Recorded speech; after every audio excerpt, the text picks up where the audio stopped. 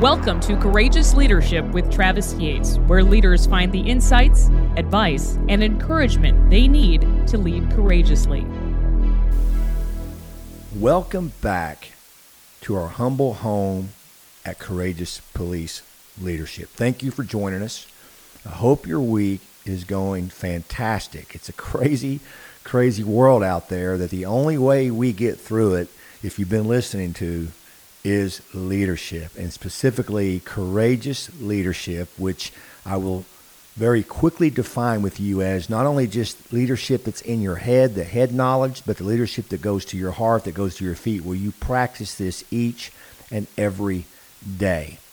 And I had a thought that I wanted to talk to you about, and I want to preface that with a question. And here's the question. Are you as a leader practicing self-awareness?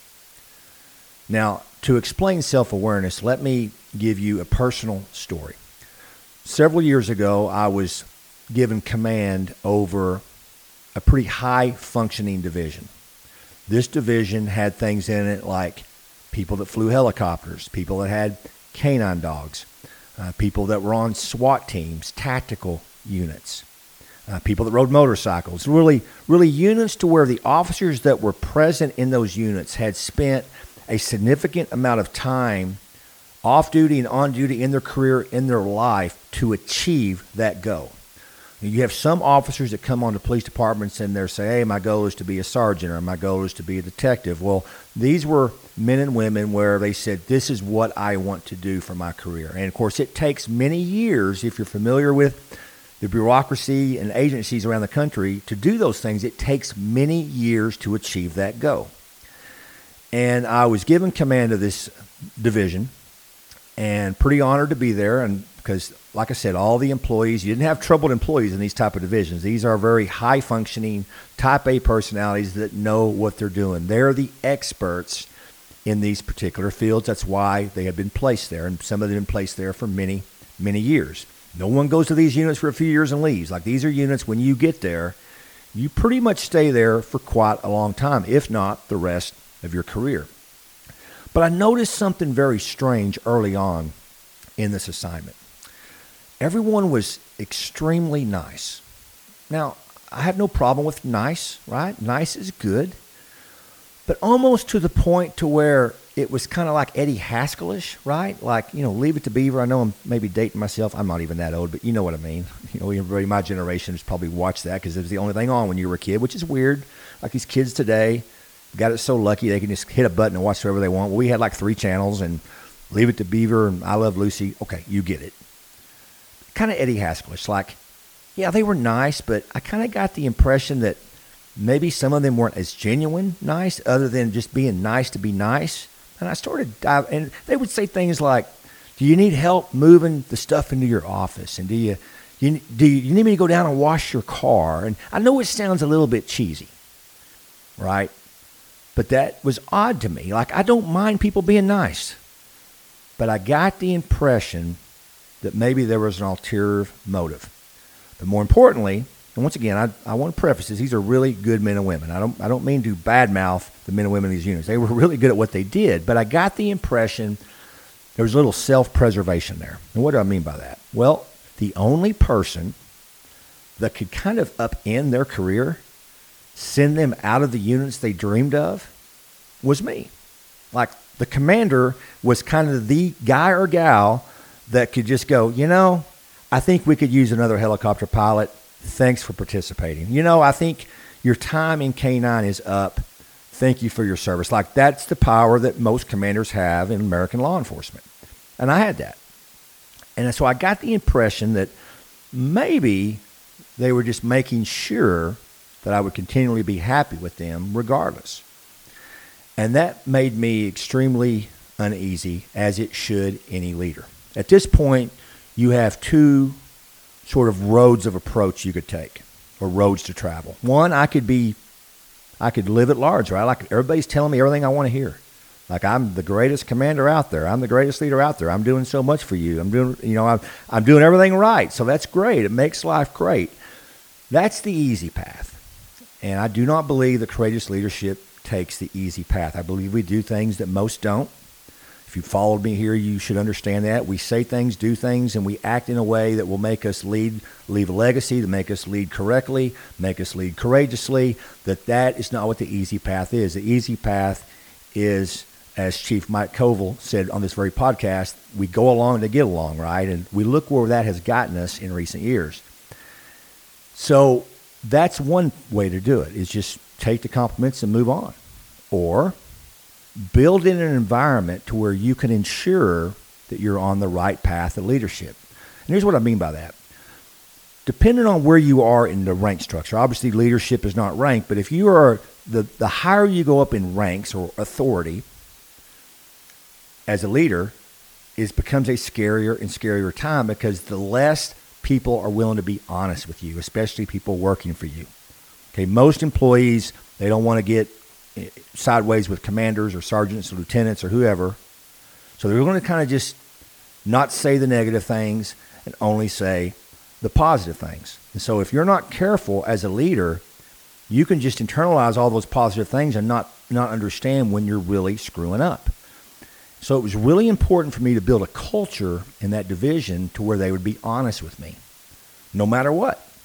And there's a couple ways of doing that. I'll tell you how I did it. You may have your own way, but the important thing for this message I want you to take away from is you have to do something. You cannot sit back and just say, oh, I've got an open door policy. Nobody walks in my door, so I must be doing great. No, you have to go to their door. Most open door policies are bogus, because most people will not walk in your door, right? Some will, but most won't. They'll stay in the car and bitch about you.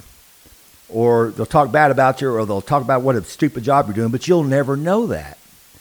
And so you've got to build an environment to where they're comfortable to be honest with you.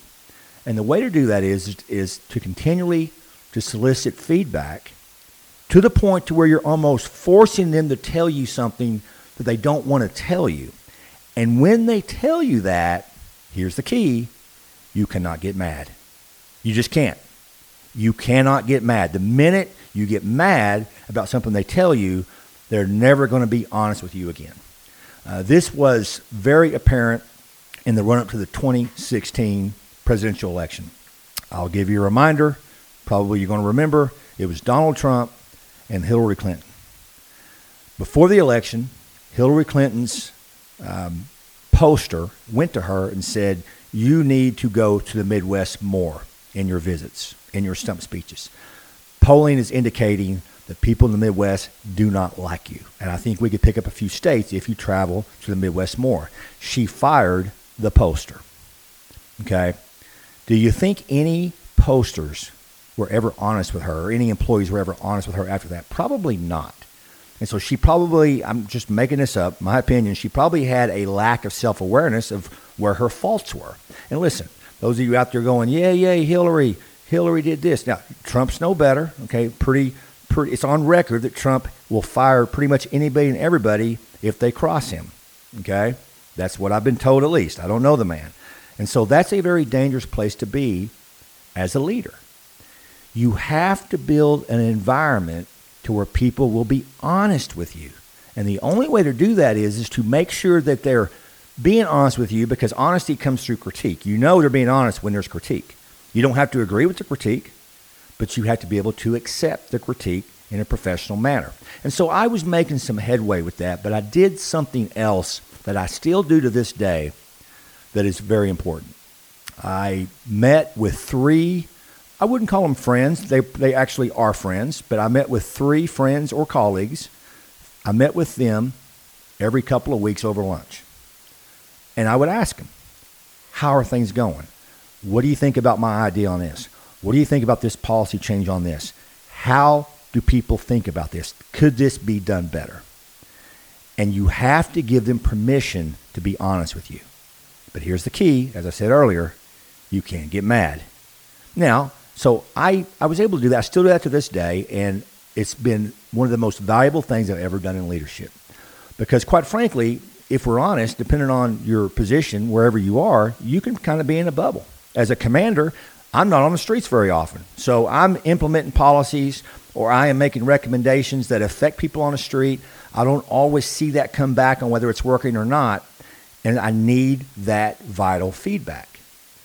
So depending on where you are, you must do that. You cannot just think people are going to tell you when they don't like it or it's not working. You have to solicit that. And so those sort of bi-monthly meetings have been extremely helpful. Now, the minute I got mad, I would get mad at somebody for that, it's over. You're never going to get anybody to be honest with you again. But that has been extremely valuable. And the reason I'm talking about this today is because just today, I think all of that foundational work that I have worked on for many, many years really helped me today. And you have to understand something. If you've been in this business for me, 30 years, but for you, maybe it's less, maybe it's more.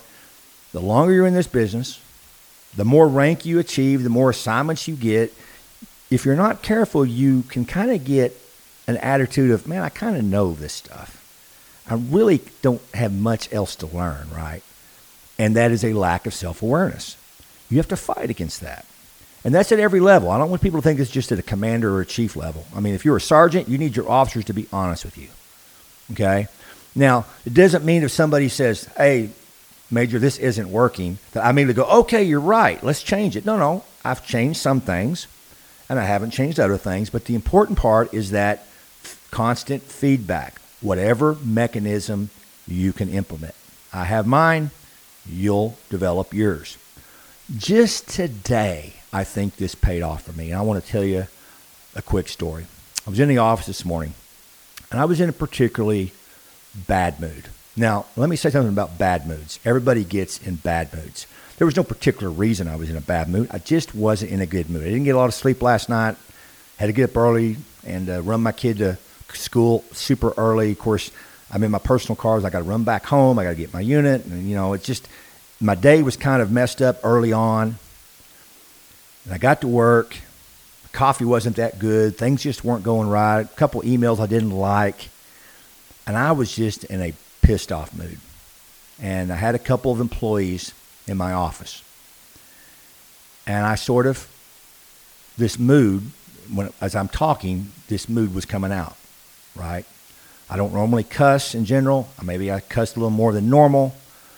I'm griping about this or griping about that. And the odd thing was, I knew I was doing it when I was doing it. I knew, don't do this. Because as a leader, as a courageous leader, you have the right to be in a bad mood, but you don't have a right to show your bad mood. People will reflect how you act. So if I'm giving off these negative vibes, what do you think they're going to do when they walk out of my office to their employees? So I didn't have the right to act the way I was acting.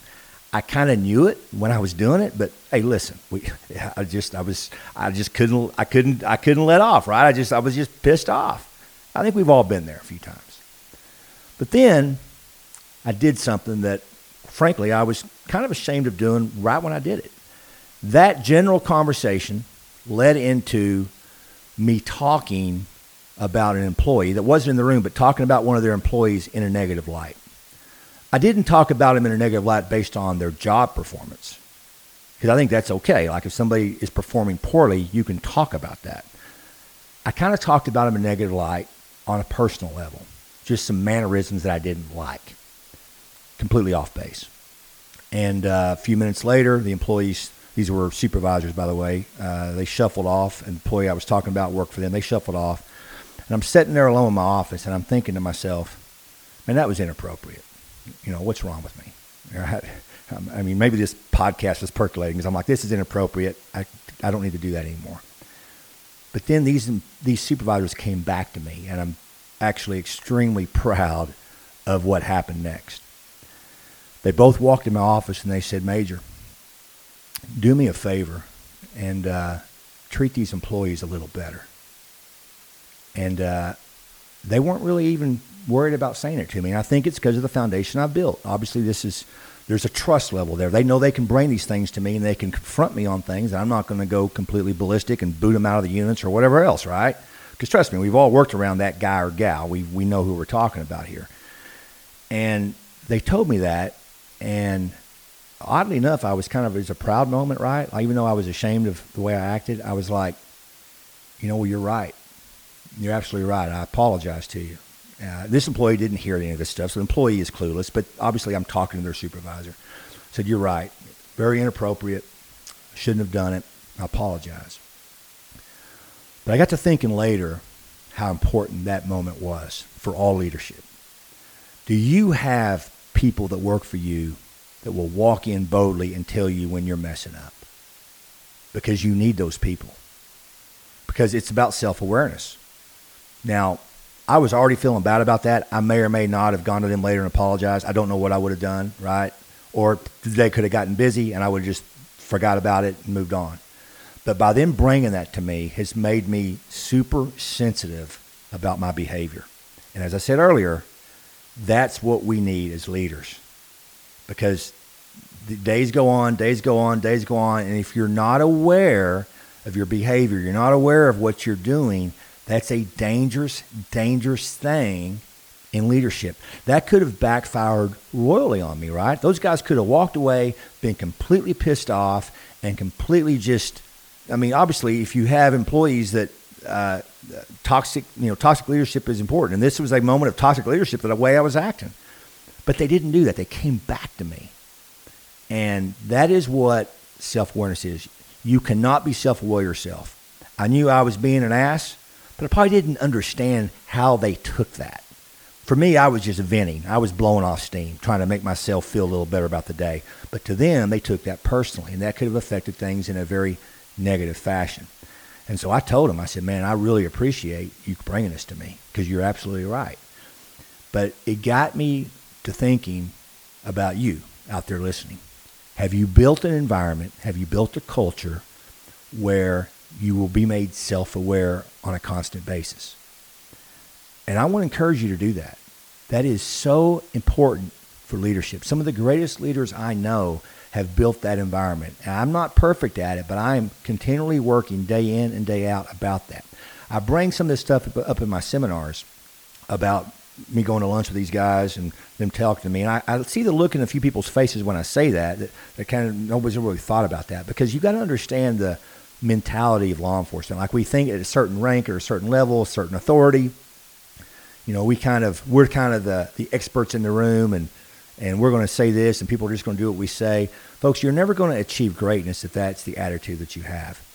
You have to have an attitude of humility, an attitude of being contrite, an attitude of knowing that people around you are the most important thing to accomplishing that mission.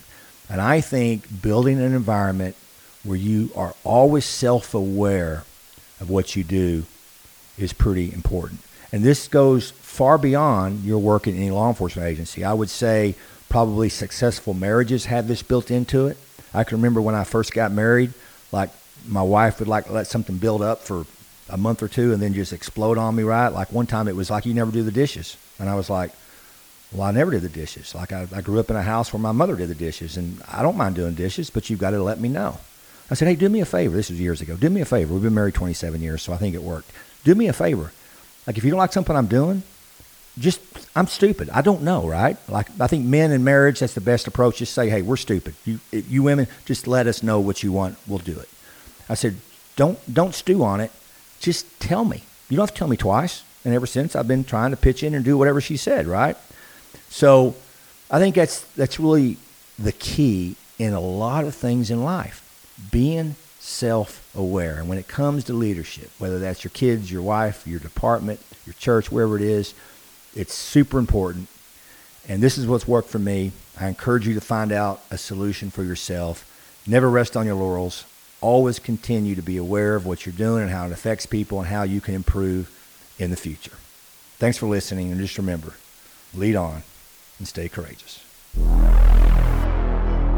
Thank you for listening to Courageous Leadership with Travis Yates. We invite you to join other courageous leaders at travisyates.org.